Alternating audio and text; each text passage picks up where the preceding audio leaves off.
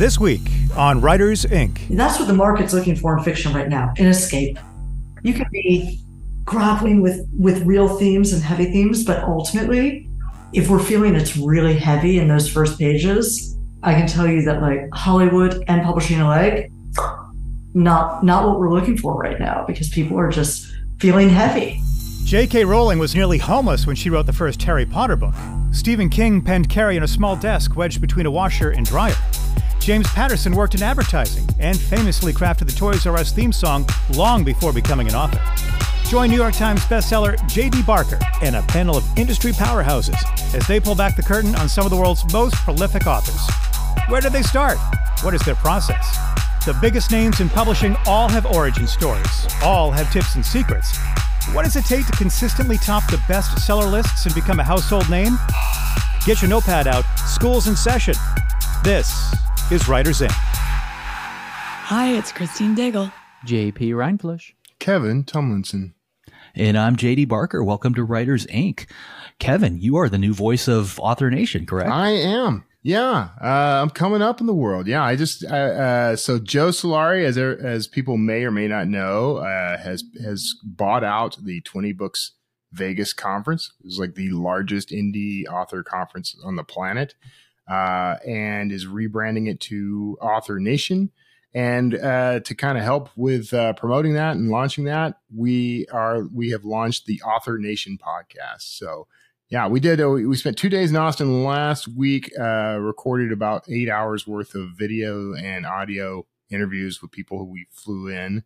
So that's going to be like the first set of interviews. But we're looking for people to submit ideas, both topics, guests, whatever you think you want to hear more about. You can do a deep dive on that if you go to authornation.live/deep dive, and you can submit whatever you want. And some of us here among us have submitted some things, right, Christine?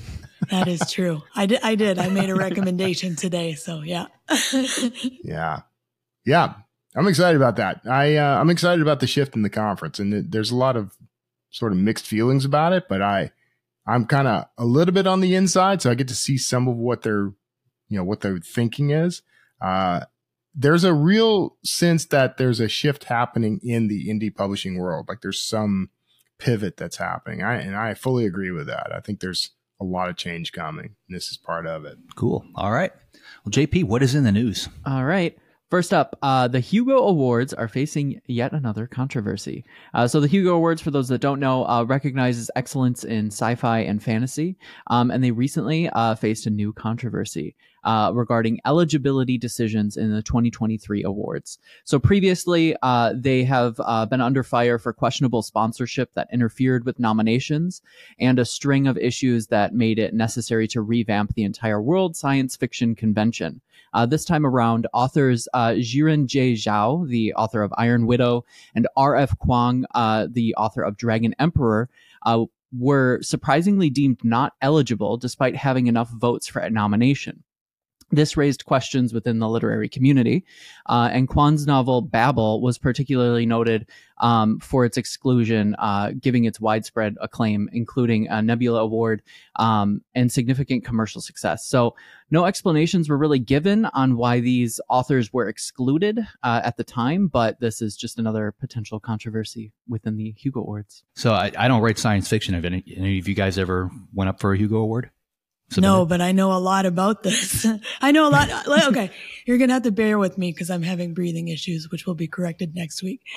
But story time, if I have a minute. For those who don't know about the original controversy, there was a group of authors who got dubbed the Sad Puppies, who worked together to block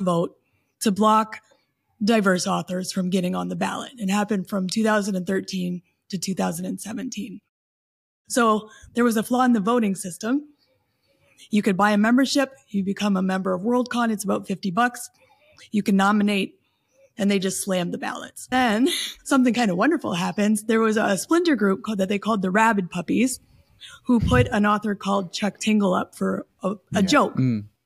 Chuck Tingle writes gay, erotic romance.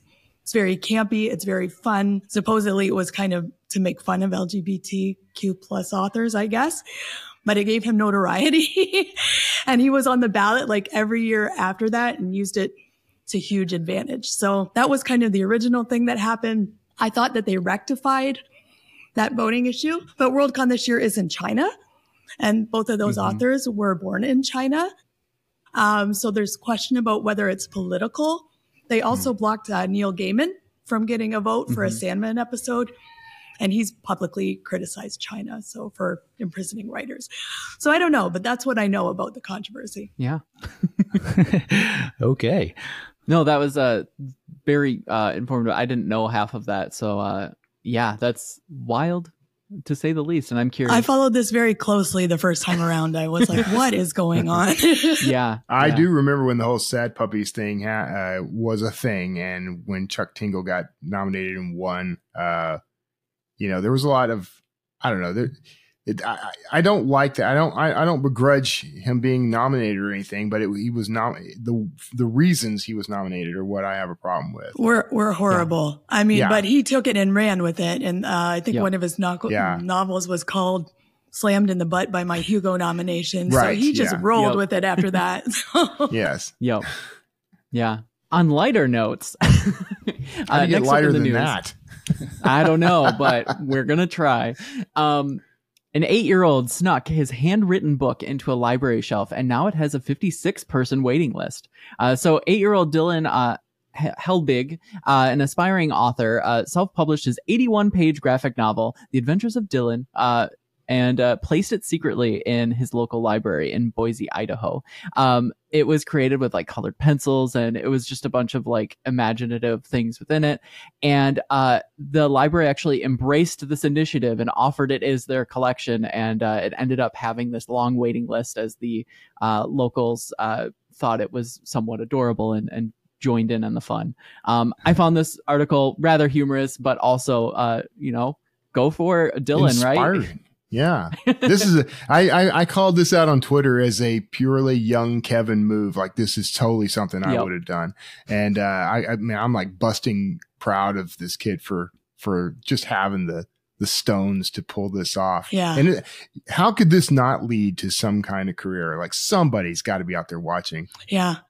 Well, they say self-published, but was it actually did he even go through like the indie publishing process? It sounds like it's just a bunch of pages sort of stapled together, and which makes it even more awesome. I mean, if you think about it, like I'm curious if this could actually like become a thing. Like, maybe now this book needs to actually get picked up and actually get published and actually end up in other libraries, which would be a fun thing to see. Yeah. It also, like, as an author, like, have any of you ever like consider just putting your book in the library, like just walking in a copy? No, but now I want to. Not the library, but I have in the past slipped my book onto the shelves of various bookstores just because.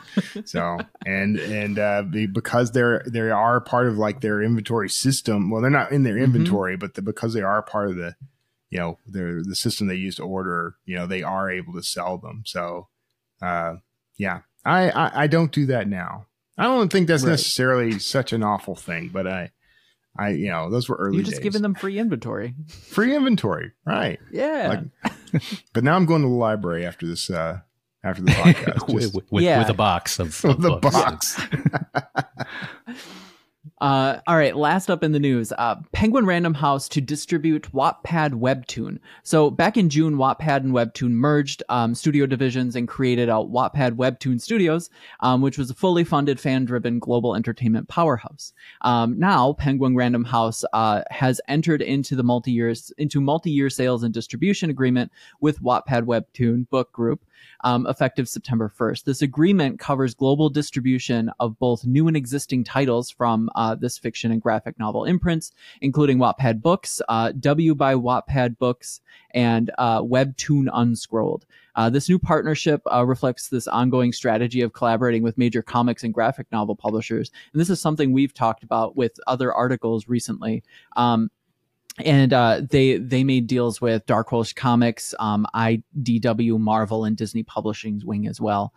So I just thought this was interesting, especially because we've been talking about Wattpad, and it is sort of like this free service for authors. But here again, we see the potential as to where it can go when distribution and publishing areas kind of pick up on them. Does Wattpad let you, like, if you were an indie comic creator, are you able to distribute your books or your work on Wattpad? Yes. I've only ever seen text stuff, so I didn't know they did. Are you asking for a friend? I explored it a little bit. Are you asking for asking a friend? for a friend? Asking for I explored it a little friends. bit because Webtoon was its own app for a really long time, and that was just it's basically Wattpad but for comics, and so it was like web comics that anyone could put up in there. And the fact that they merged together, it brought the two together. So the answer to your question is yes. I just don't know if it's like Wattpad.com as much as it is whatever website would be for the graphic novels. Very cool. This brings up two things for me. Wattpad is obviously growing up. You know, I mean, this was fan fiction and things like that years back, and now all of a sudden it's, you know, this makes it legit for sure. My only real concern with this, if you read the terms of service for Wattpad and, you know, a lot of these other sites, you know, they basically own the content that you post up there. You give them the right to redistribute that content, which is, you know, necessary language in order for them to basically give people access to whatever you post. But at the same time, like, that could actually be used against you to a certain extent with this. They could, you know, they could license your material, the words that you put up there, to somebody else without having to pay you, unless there's something outlined in that agreement that requires them to pay you or you know, or something along those lines.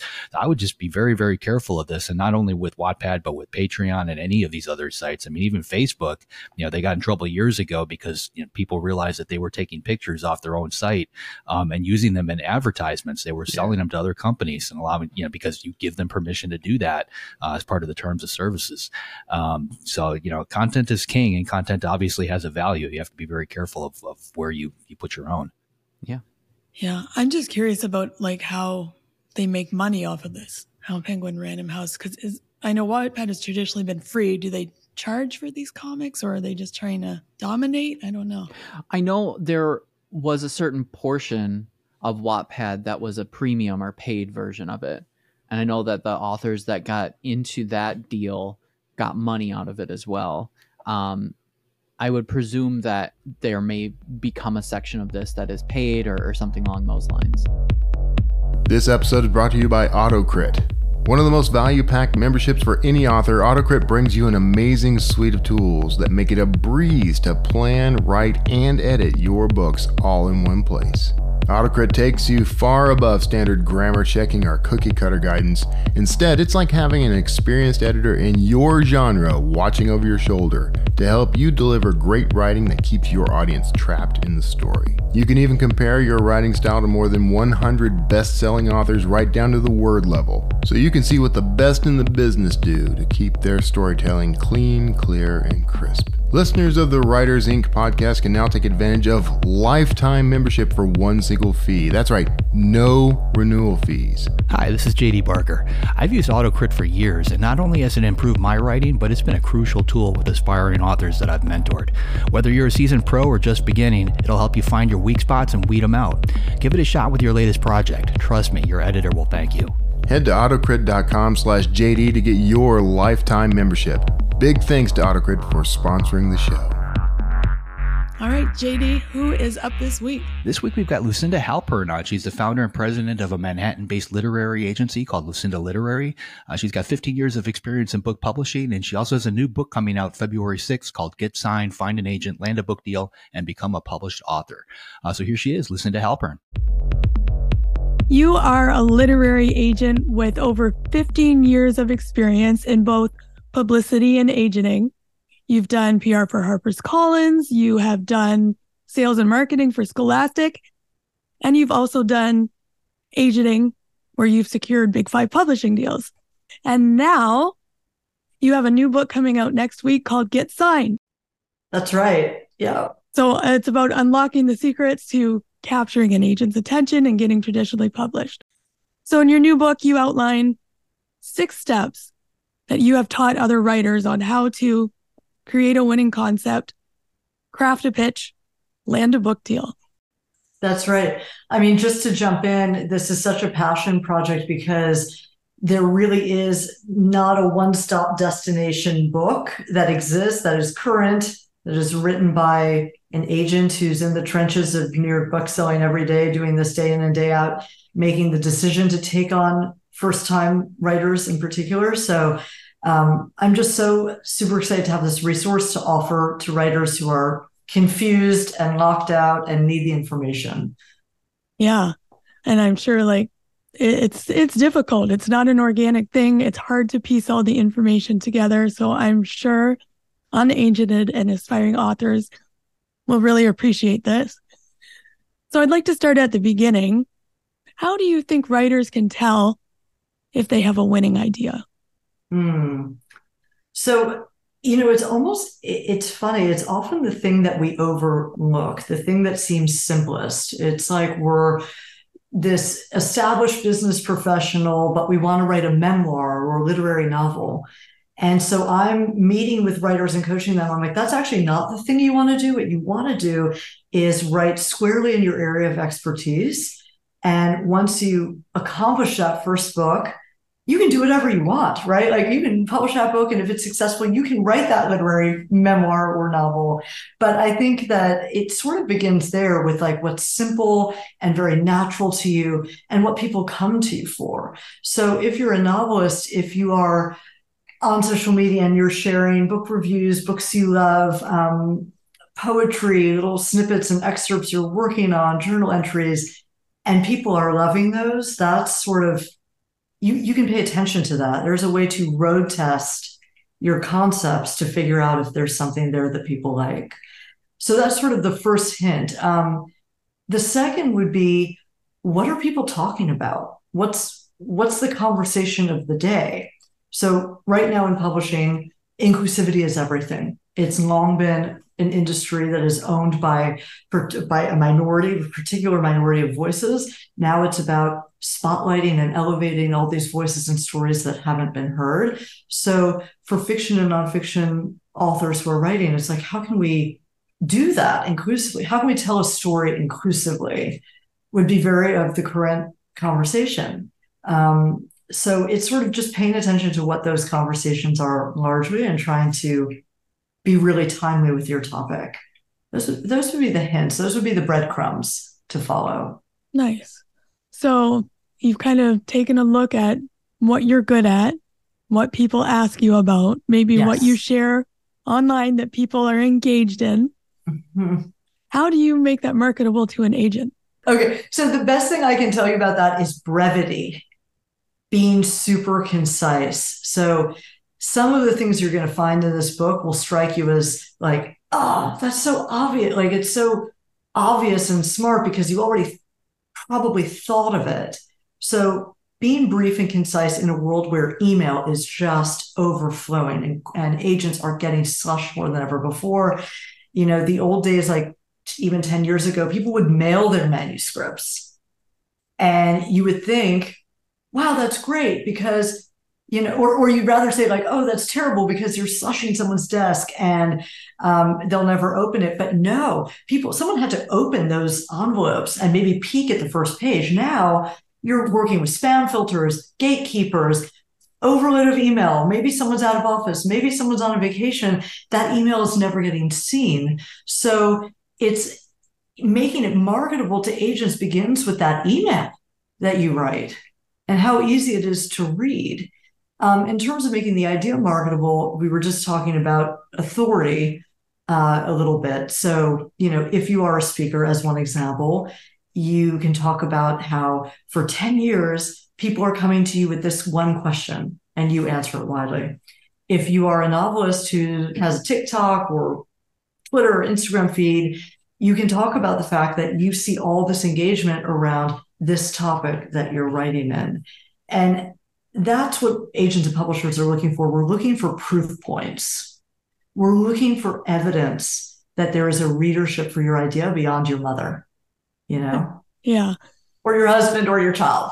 So, so that's, again, there's so many ways to talk about how to make an idea marketable, but that's the one that seems most universal. How are you connecting with the outside world?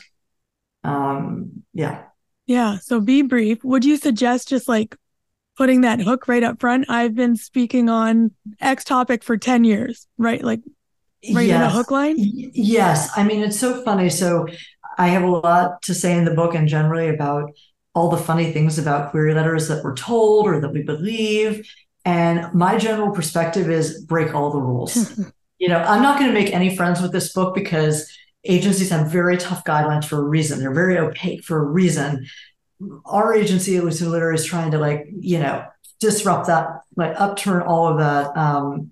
We're trying to actually be much more accessible so that writers have a better shot of getting their stories told. Because there are a lot of, think about it. I mean, you're a novelist, Christina. It's like plenty of creatives can write beautiful books and not know how to sell and promote themselves, right? And even while there are ways to learn that hopefully the book teaches a bit, you still have to be able to get into someone's material to make that assessment. So there are these guidelines that will say, you've got to start with a long synopsis and your word count and your title. You know what? It's like, we're not going to turn you down if you're the next Glennon Doyle or Colleen Hoover. You can start with anything you want that leads with your strengths. So that's my number one query rule. Just lead with your strengths. It could be your social media platform. It could be how long you've been in the field that you're writing in. It could be comps. There's nothing like comps. I could talk to you all day about comps. When we have conversations with film agents, all they do is talk in comps. It's going to be this and that and that. And everyone on the line is like, oh, that sounds so exciting. Because that's the way we all think. It's a lookalike business. Yeah. So I always recommend that writers who don't have a platform, they haven't had a million bylines and been published everywhere, lead us with comps in your first line. So there's almost like no, I try to give a formula, but it really is a patchwork of all of these different things that you think would be compelling about your novel or your masterpiece. Yeah. And do you think the same things that make it compelling to an agent, the hook, the comps, is that the same thing that is compelling for a reader? Yes. So thank you for bringing that up. So one of my favorite things to say in this book and generally is make your query your Amazon description. Like if you step into your future self as an author, what is that Amazon page going to look like? And this is beyond just saying, I see it, I manifest it. This is looking at a book that you love that's in your category and reverse engineering what that Amazon description does. Usually it opens with a hook, right? It's, what is going to happen this is a question, or it's, everything was about to be lost. There's high stakes that are immediately setting you up to read that if it's fiction. If it's nonfiction, you're seeing those takeaways pretty quickly, and not generic takeaways, but specific ones. So, we can get into this sort of be timely, timeless thing that I talk about in the book, but Amazon will give you the best model for how to write a query letter and how to think about hooks. I love that. So think of your query letter as your book jacket copy and can't really go wrong. You can't go wrong. Like, forget those agency guidelines and forget the agent who says, I'm not taking on new clients. If they see a compelling pitch, there is always a door to be opened. Yeah. And how, in terms of, those are the things that kind of authors can do right. What do you see maybe that authors do wrong or raise red flags that maybe they do without knowing it? Yeah, that's also an area I love to sort of educate people in, because you hear so many things like for example, you hear that agents don't actually want to know anything about the author. They just want to know about the book. And it's like, oh no, we are taking a risk on books as much as we are authors. So don't leave it to the imagination that, hey, you actually have this this huge following in XYZ that can somehow connect to your book, or network is a big one. So editors I talk to day in, day out, if you're writing a novel or you're writing memoir, for example, and those two genres are evaluated in much the same way, they may not be looking at your TikTok following, but if you have people in your network through 6 degrees of separation or 2 degrees of separation that you can tap to give your blurb sort of a spotlight or a megaphone, your book a spotlight or megaphone, now you have established what your online platform hasn't. So that's sort of one of the, the myths is that, don't like preclude information. Likewise, be honest with us. We're your lawyers. We're going to find out everything.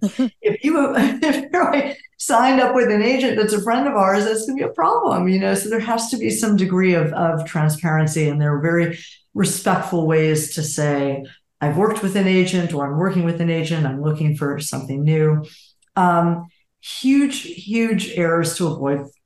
I talked about brevity. So the long synopsis is a killer. It's like the very long synopsis. We will, if we're interested, we will request more information. So there is never anything wrong in writing, as in pitching, to sticking to essentials, only those essential elements, making it action-packed. So we get a lot of query letters that characterize, we're going to hear about loss, it's going to be about tragedy, coming of age, and growth. And we're like, what happens in your book? I don't see what happens, or I'm hearing about one character. What else goes on? So one of the best things I can say is, like, think of your pitch like your movie trailer. You've got just minutes to captivate us with everything we're going to see on the screen, because agents are they're reading books as they would movies, right? Like, we're already thinking of the movie version. So, you've got to we have to feel that engrossed at the query level.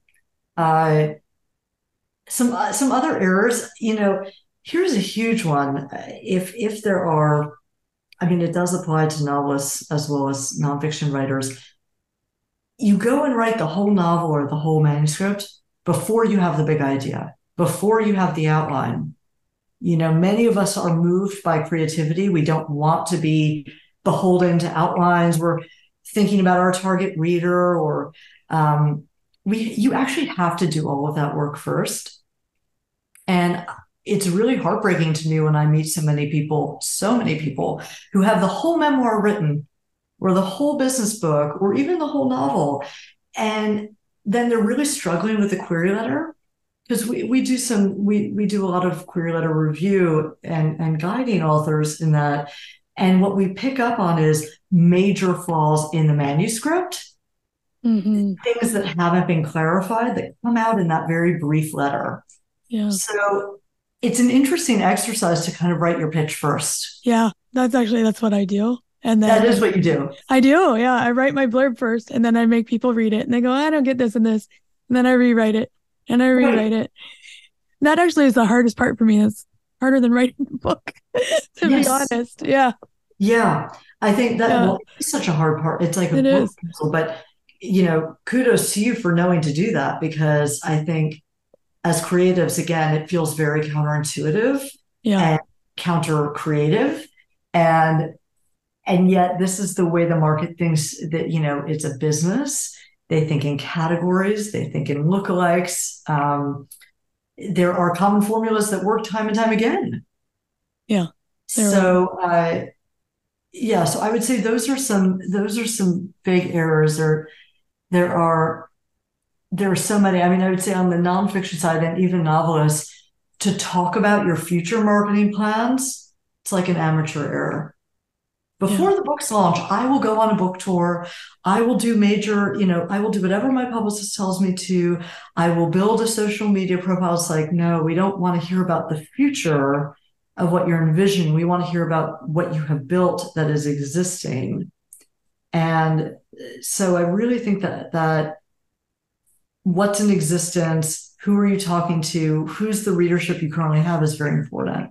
Yeah. And I want to dig into a little bit more. You said to put your networks like in your query letter. Can you explain a little bit more what that means? Yeah. So, not every author has the liberty to say, hey, I'm connected to Liz Gilbert or James Clear. It's very hard to name drop in that way. Many people don't have those connections, which is where comps become really effective, because you're stirring our imagination. But in terms of actually including them in the pitch, we've seen writers successfully sign with agents and with publishers if they can actually get a blurb before the book is even on shelves. And maybe it's even just about their general work. Like you're not asking, let's use the Liz Gilbert example, Liz Gilbert to read your whole manuscript and give you a blurb when you don't yet have the book deal. That's very difficult.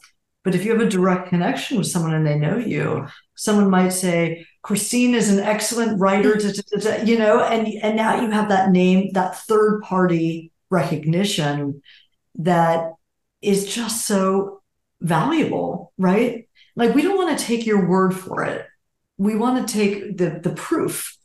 We want to see that other people sort of respect and engage with your work. Nice. So would you put those blurbs if you get them right in your query? Like people have said this about my writing? Right in the query. Sometimes we see it in the subject line. Wow. Yeah. I love that tip. I don't think I've heard that before. I'm going to go twist some arms. Oh, yeah. That's exactly right. No, I mean, say everything you can in your subject line, which is really, again, a difficult pill to swallow because say you have a weak title, a title you're just not sure about and doesn't like stop anyone in their tracks. That's going to be your subject line. Mm-hmm. It's not enough to move us. So it's like use anything you can and put it right there at the top, just as you said, to get our attention. So just writing that subject line. James Clear says I'm awesome, and just send that right. Right. Exactly. I mean, anything you can. I see so many things and they get us to open them right away. Twice a TED speaker, newsletter list of X, or again, the Elizabeth Gilbert is actual. A novelist came to us and said, Liz Gilbert has blurbed me as, and I had someone in our office read it overnight. Yeah. So those things are really meaningful. That's fantastic. Okay, so you've got your query, you've got your blurbs. How do you know, as an author, which agents you should be approaching? Who would share your vision, champion your work? Right. Gosh, I love this question too. Again, like, do you have 4 hours for this interview? There's so much to unpack, but the most common advice, which is actually accurate and helpful, is to read the acknowledgments of books you love where agents are mentioned. I would always recommend that over just going to Query Tracker, Agent Query, any of these other sites, and just sort of pitching like 50 agents at once. I can pretty much tell you that slush approach will get you nowhere, and it can be really depressing. And Christine, maybe that's gotten you somewhere. I don't want to speak for everyone. Maybe people have success with that, but anyone can tell if you've thoughtfully put time into researching your recipient. So many agents I know, so many agents who interviewed in the book, you write that first line and it feels like it's for them and not slush, and they pick it up, right? They can tell if you've read the books that you're naming. So the personalization cannot be underestimated. Publishers Marketplace is the most amazing tool for this because it allows you for a very small price a year to have access to every industry contact, every sale that agent has done or the publisher has done if you're approaching them directly, and say, Lucinda, congrats on your recent deal for Nicole.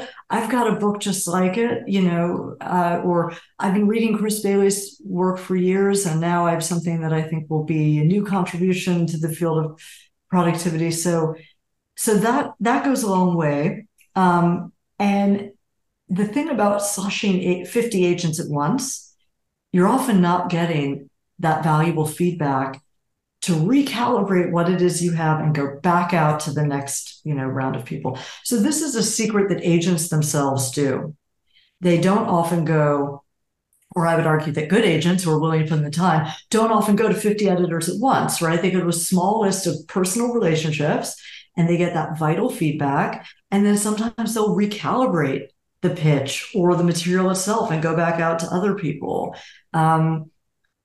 Whether this may be tangential, but we were talking about how the query letter can sometimes reflect the problems in the actual manuscript.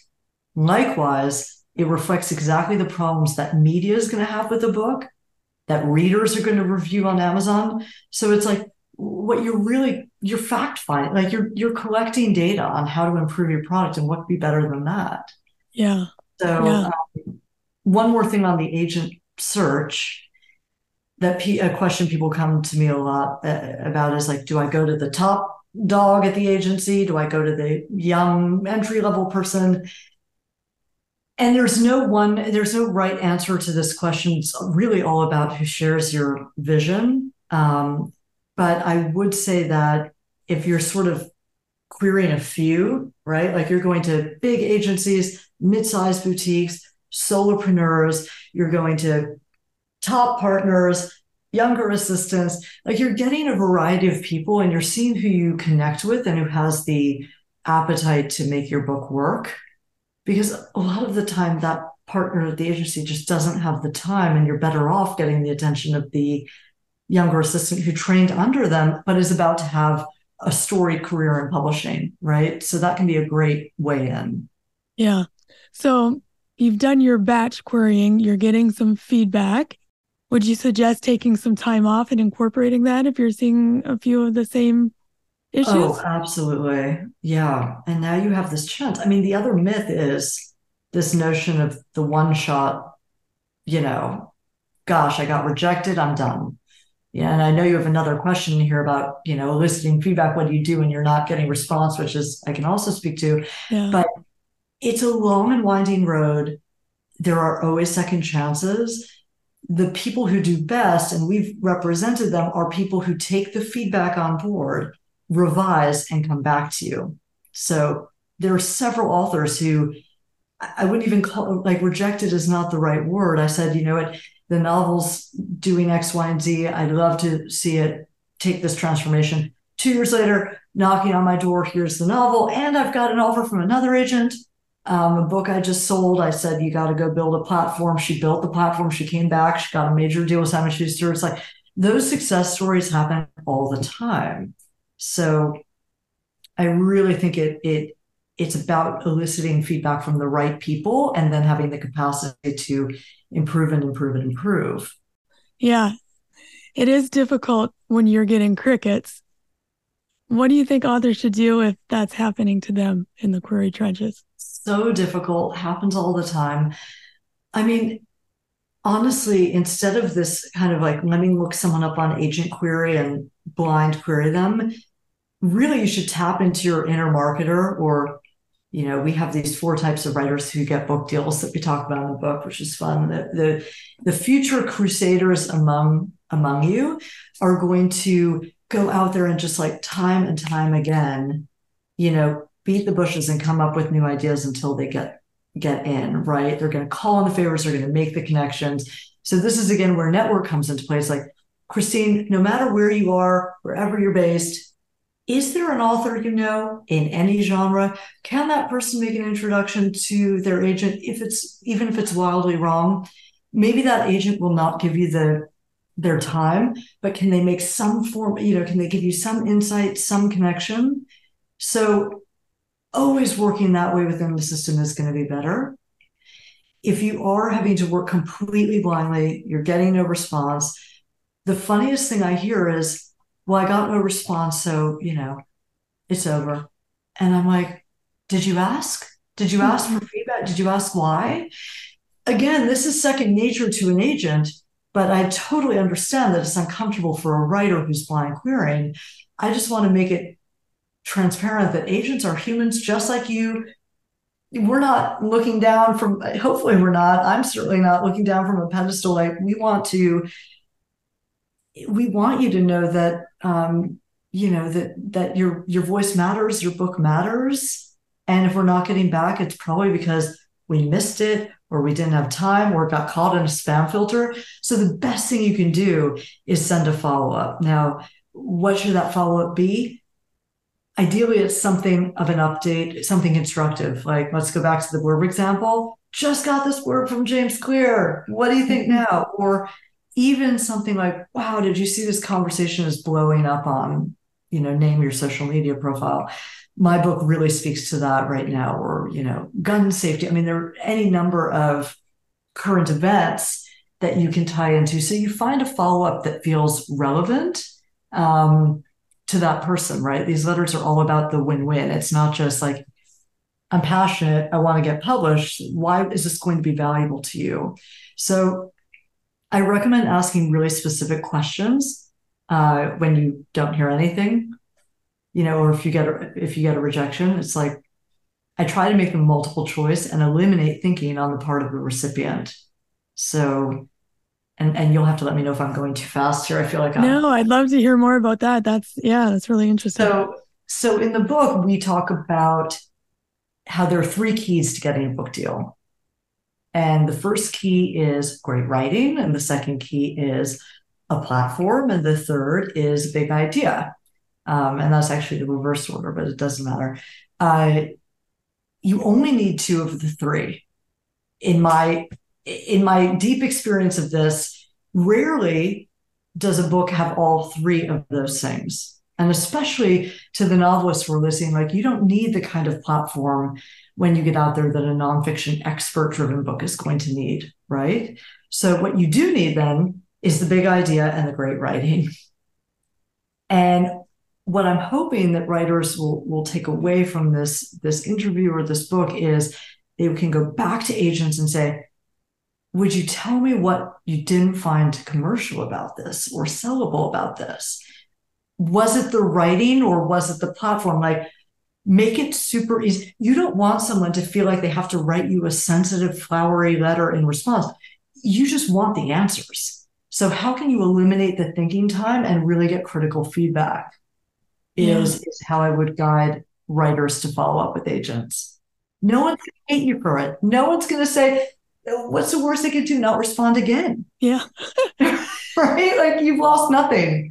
Yeah. And I love that you give them, was it the writing or was it the platform? So they can say yes or no, but, and that's fantastic. Yeah. Gives you instrumental feedback.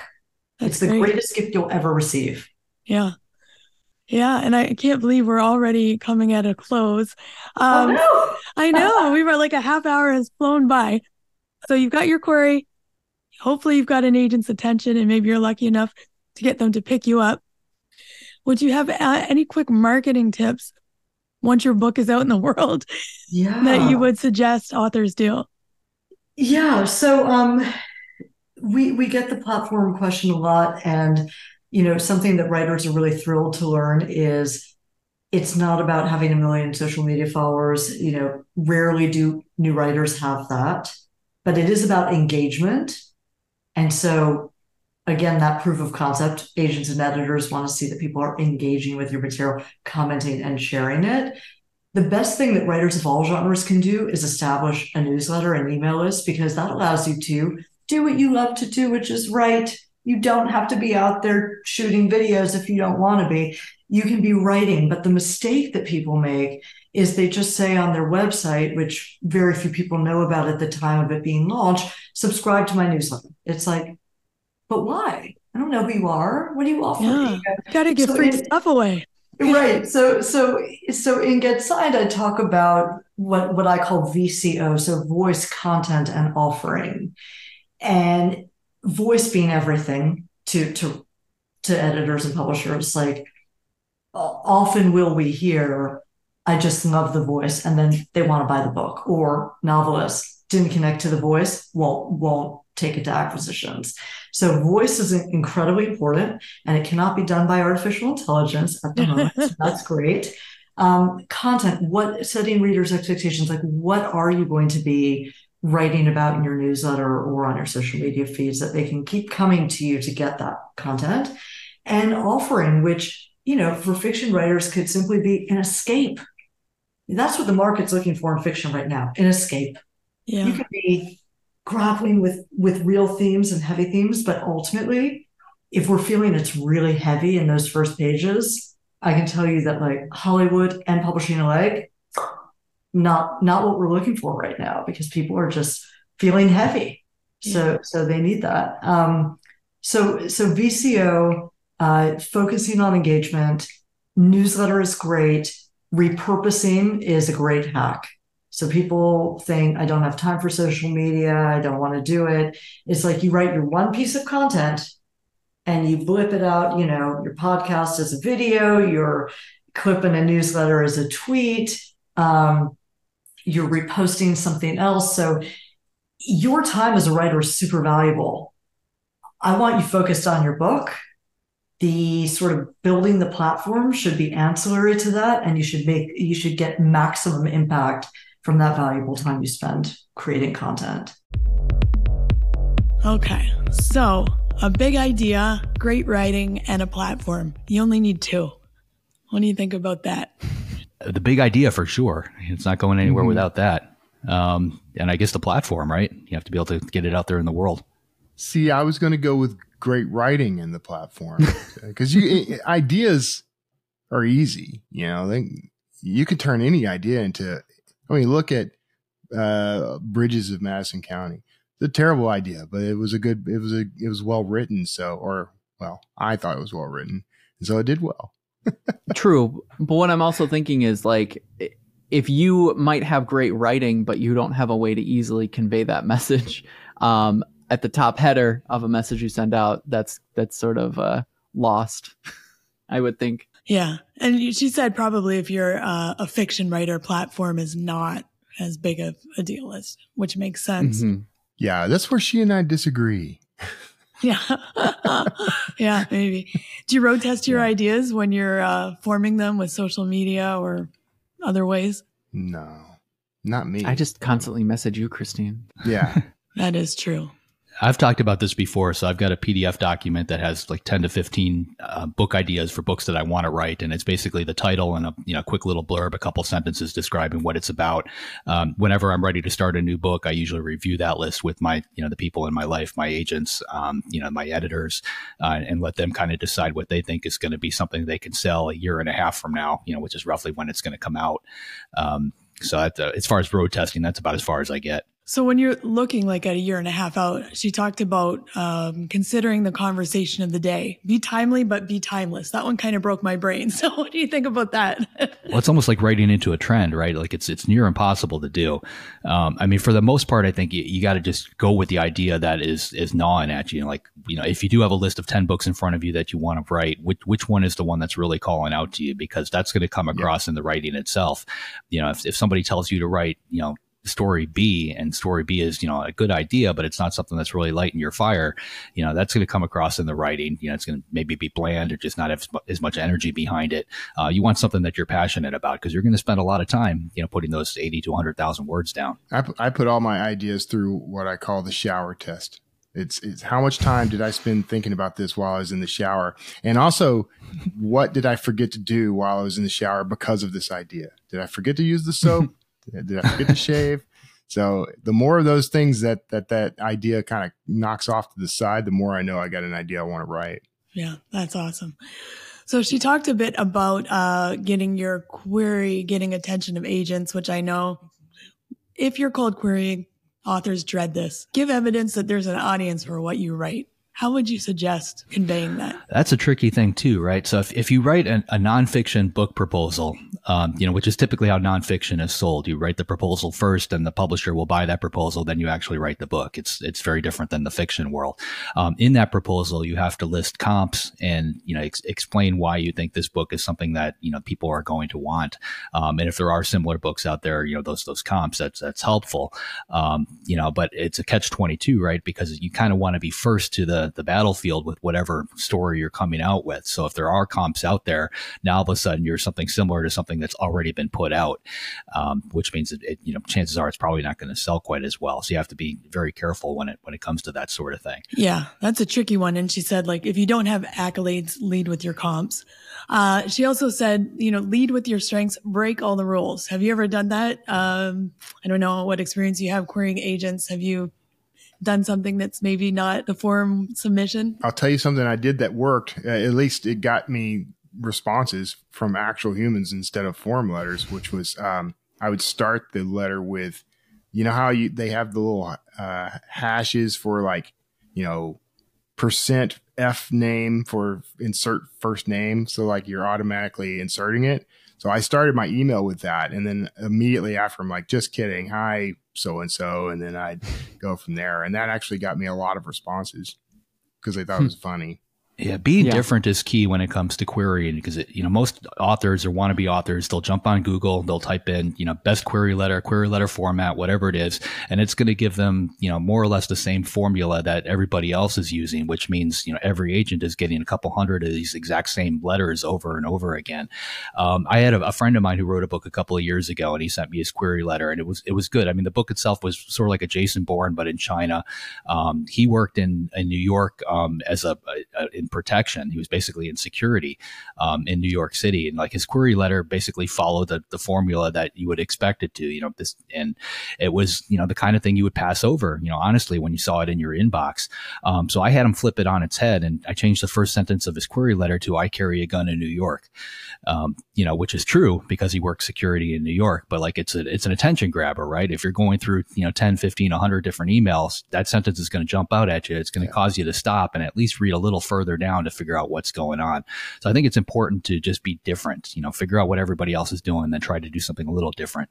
Should have had him do a ransom letter, and like the whole thing is written in letters clipped from like newspapers and magazines. That might be a little creepy. I don't know. That's a little. Give you address the agent, and then you put their address like right on the front line. We don't suggest that. No.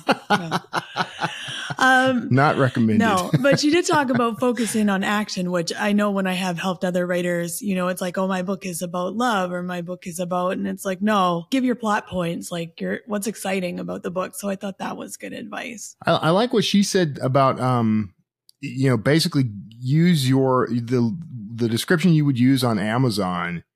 That's your query. I liked that advice.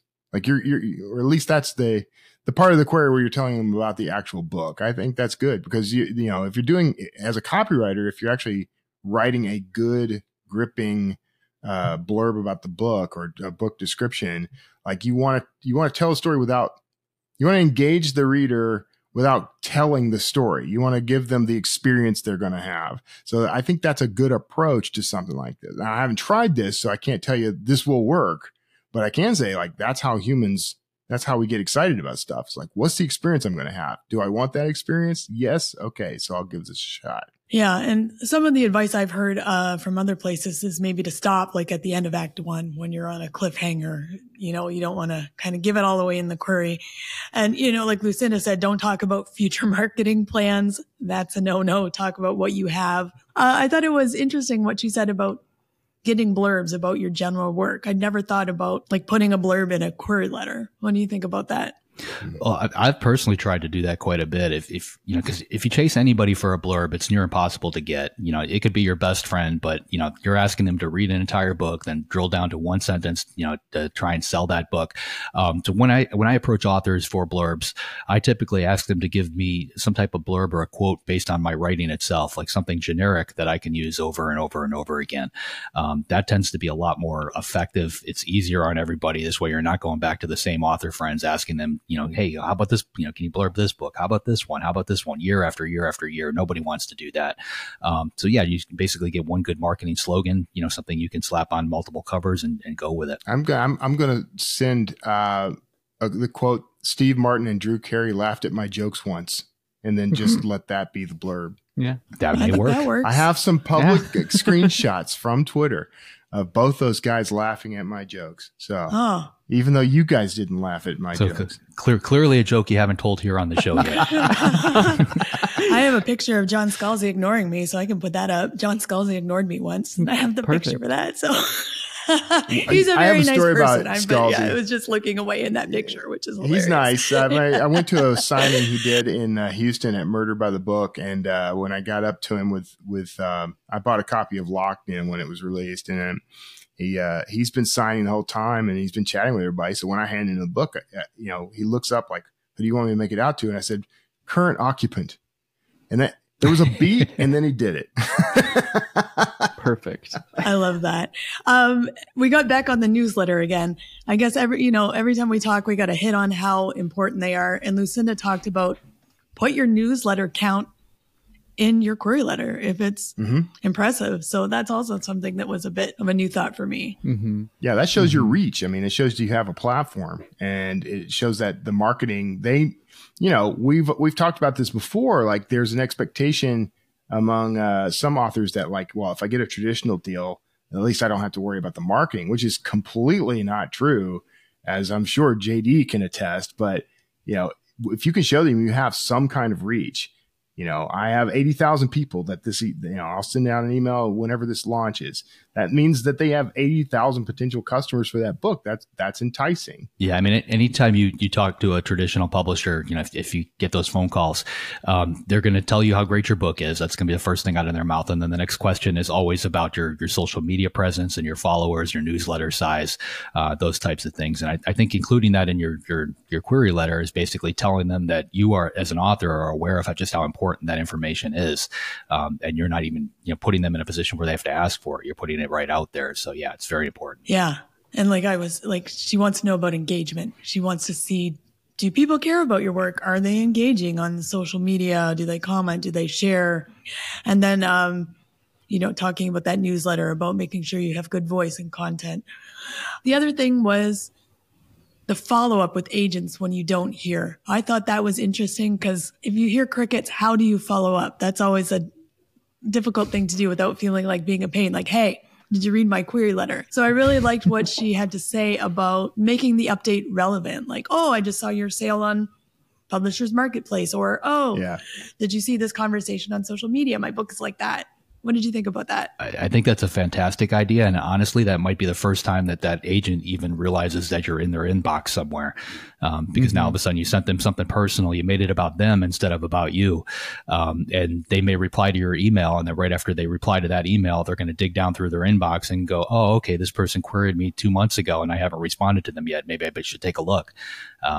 It's not going to hurt for sure. Yeah. Just don't email them like once a week. Like, WTF. No, wait a few months before you. Yeah. I like the idea of, so I've kind of started doing this a little, and I think I'm going to sort of extend this outward, but I've started just reaching out to people with no expectation whatsoever, just to say, hey, I saw this, or I read this, or whatever, and I just want to say congratulations or whatever, just to connect to them now. Mm-hmm. And so that later, if I do reach out with a query, they already know me. Like, familiarity is kind of half the sale, right? If they recognize your name and they have a good feeling about that, then you stand a much better chance of them accepting a query that you send them, or at least giving you the shot. Yeah.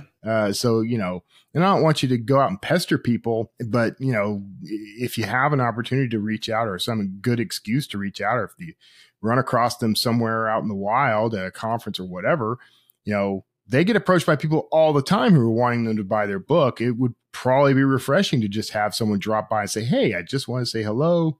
Read this article you were mentioned in. Hope you're doing okay. And then you're actually engaging and creating a relationship rather than just trying to do something transactional all the time. Yeah. Conferences are great for that too. You've got a cocktail reception, and there was a pitch fest maybe earlier, and so there's 20 or 30 agents at that cocktail reception. Chat them up, and don't even bring up your book. Just talk to them about the industry, talk to them about something other than your book. But like Kevin said, now all of a sudden your name is familiar to them, and they're going to remember that next time they see it. Yeah, I think that's good advice. And I like also what she said about getting feedback, because sometimes you're like, well, why didn't you like my book, or why did you reject my book? And I liked that she was like, make it multiple choice, eliminate their thinking. Was it the writing? Was it the platform? What wasn't commercial? And then maybe you get some feedback. And like she said, there are always second chances. Take the feedback, revise, try again. Mm-hmm. Yeah, you have to be a little careful with that. When I was querying on Fourth Monkey, one of the biggest agents that I heard from, he was probably the biggest agent on my initial query list. He came back to me and said, I love the book, but you need to cut out the diary sections of the book, and just turn it into a straight up thriller. And had I listened to him, I don't think the book would have sold, because that's readers, that's their favorite part. And I got that same advice from a couple different agents. So you have to take what they tell you with a grain of salt, particularly with the big names that kind of have that awe factor about them. You feel like they really know what they're doing because they've been doing this for a long time. They've got a lot of big sales behind them. And if they tell you to do something, maybe you should jump and do it. It doesn't hurt to second guess, what they tell you either. Yeah. Just don't argue with them. That's a true. key. Like, 100%. That's where I see a lot of people do that. And because the book is so precious to you that, any swipe someone takes at it, like you're ready to bow up and throw a punch, but it's better to just thank them for frankly, just any feedback whatsoever from some of these people is miraculous. Yep. So just be grateful and don't imply one way or the other whether you're going to take their advice. Just be really gracious with them. Well, it's like beta readers, right? If you got, one person tells you something, you just kind of take it with a grain of salt. If multiple people are telling you the same thing, then it may be something you should consider looking at. Yeah, absolutely. Just one other thing I wanted to mention. She said, right now, people are looking for escapes. Don't start heavy. That's not going to sell. What do you think about that? I always start heavy. No, I think I've always thought that readers are looking for escape. I feel like it's kind of rare that somebody dives into a book because they just really want the weight of, the world on their shoulders. Nobody reads for that reason. And if they do, there's plenty of books for them. But, I try to write stuff that I think is going to be maybe even a little on the inspiring side or just have some fun. That's what I want my reader to have. And that's the kind of writer I am. So it's a little different, I think. Now, if you're writing if your stuff is really dark, and there's definitely an audience for that. But I think to say audiences right now are looking for X or Y is kind of misleading. I mean, I don't think that audiences are particularly looking for any one thing. I think that, they are looking for escape, but they can find it. They don't necessarily need a book to find it. There's other ways. Hopefully they're reading our books, but I think if you're writing a book with the sort of aim that readers want an escape, so I'm only going to write about Oz or whatever it is that you think constitutes escape, there's a good chance that you're going to just miss that shot altogether. Yeah. Awesome. Well, Lucinda had some really great advice, and she has gifted our readers a masterclass, or listeners. You can read us too if you want. She's gifted our listeners a masterclass. You can get that at www.getsignedbook.com/gift. We'll have that link in the show notes too. So yeah, it's awesome. It's a link to the workbook. It's a free ebook, pitching, productivity, marketing hacks, and a course called The Essential Elements to Getting Published, all free for our listeners. Thanks, Lucinda. And with that, JD, who is up next week? Next week, we've got Nick Petrie on. He's the best-selling author of numerous thrillers, best known for his Peter Ash novels. His latest book is called The Price You Pay, and it releases February 6th. Sounds great. If you'd like to be notified as soon as new episodes publish, make sure you go to writersincpodcast.com and sign up now. We'll see you next episode, and have a great week of writing. Thanks for listening to this episode of Writers Inc. Access the show notes and leave a comment at writersincpodcast.com.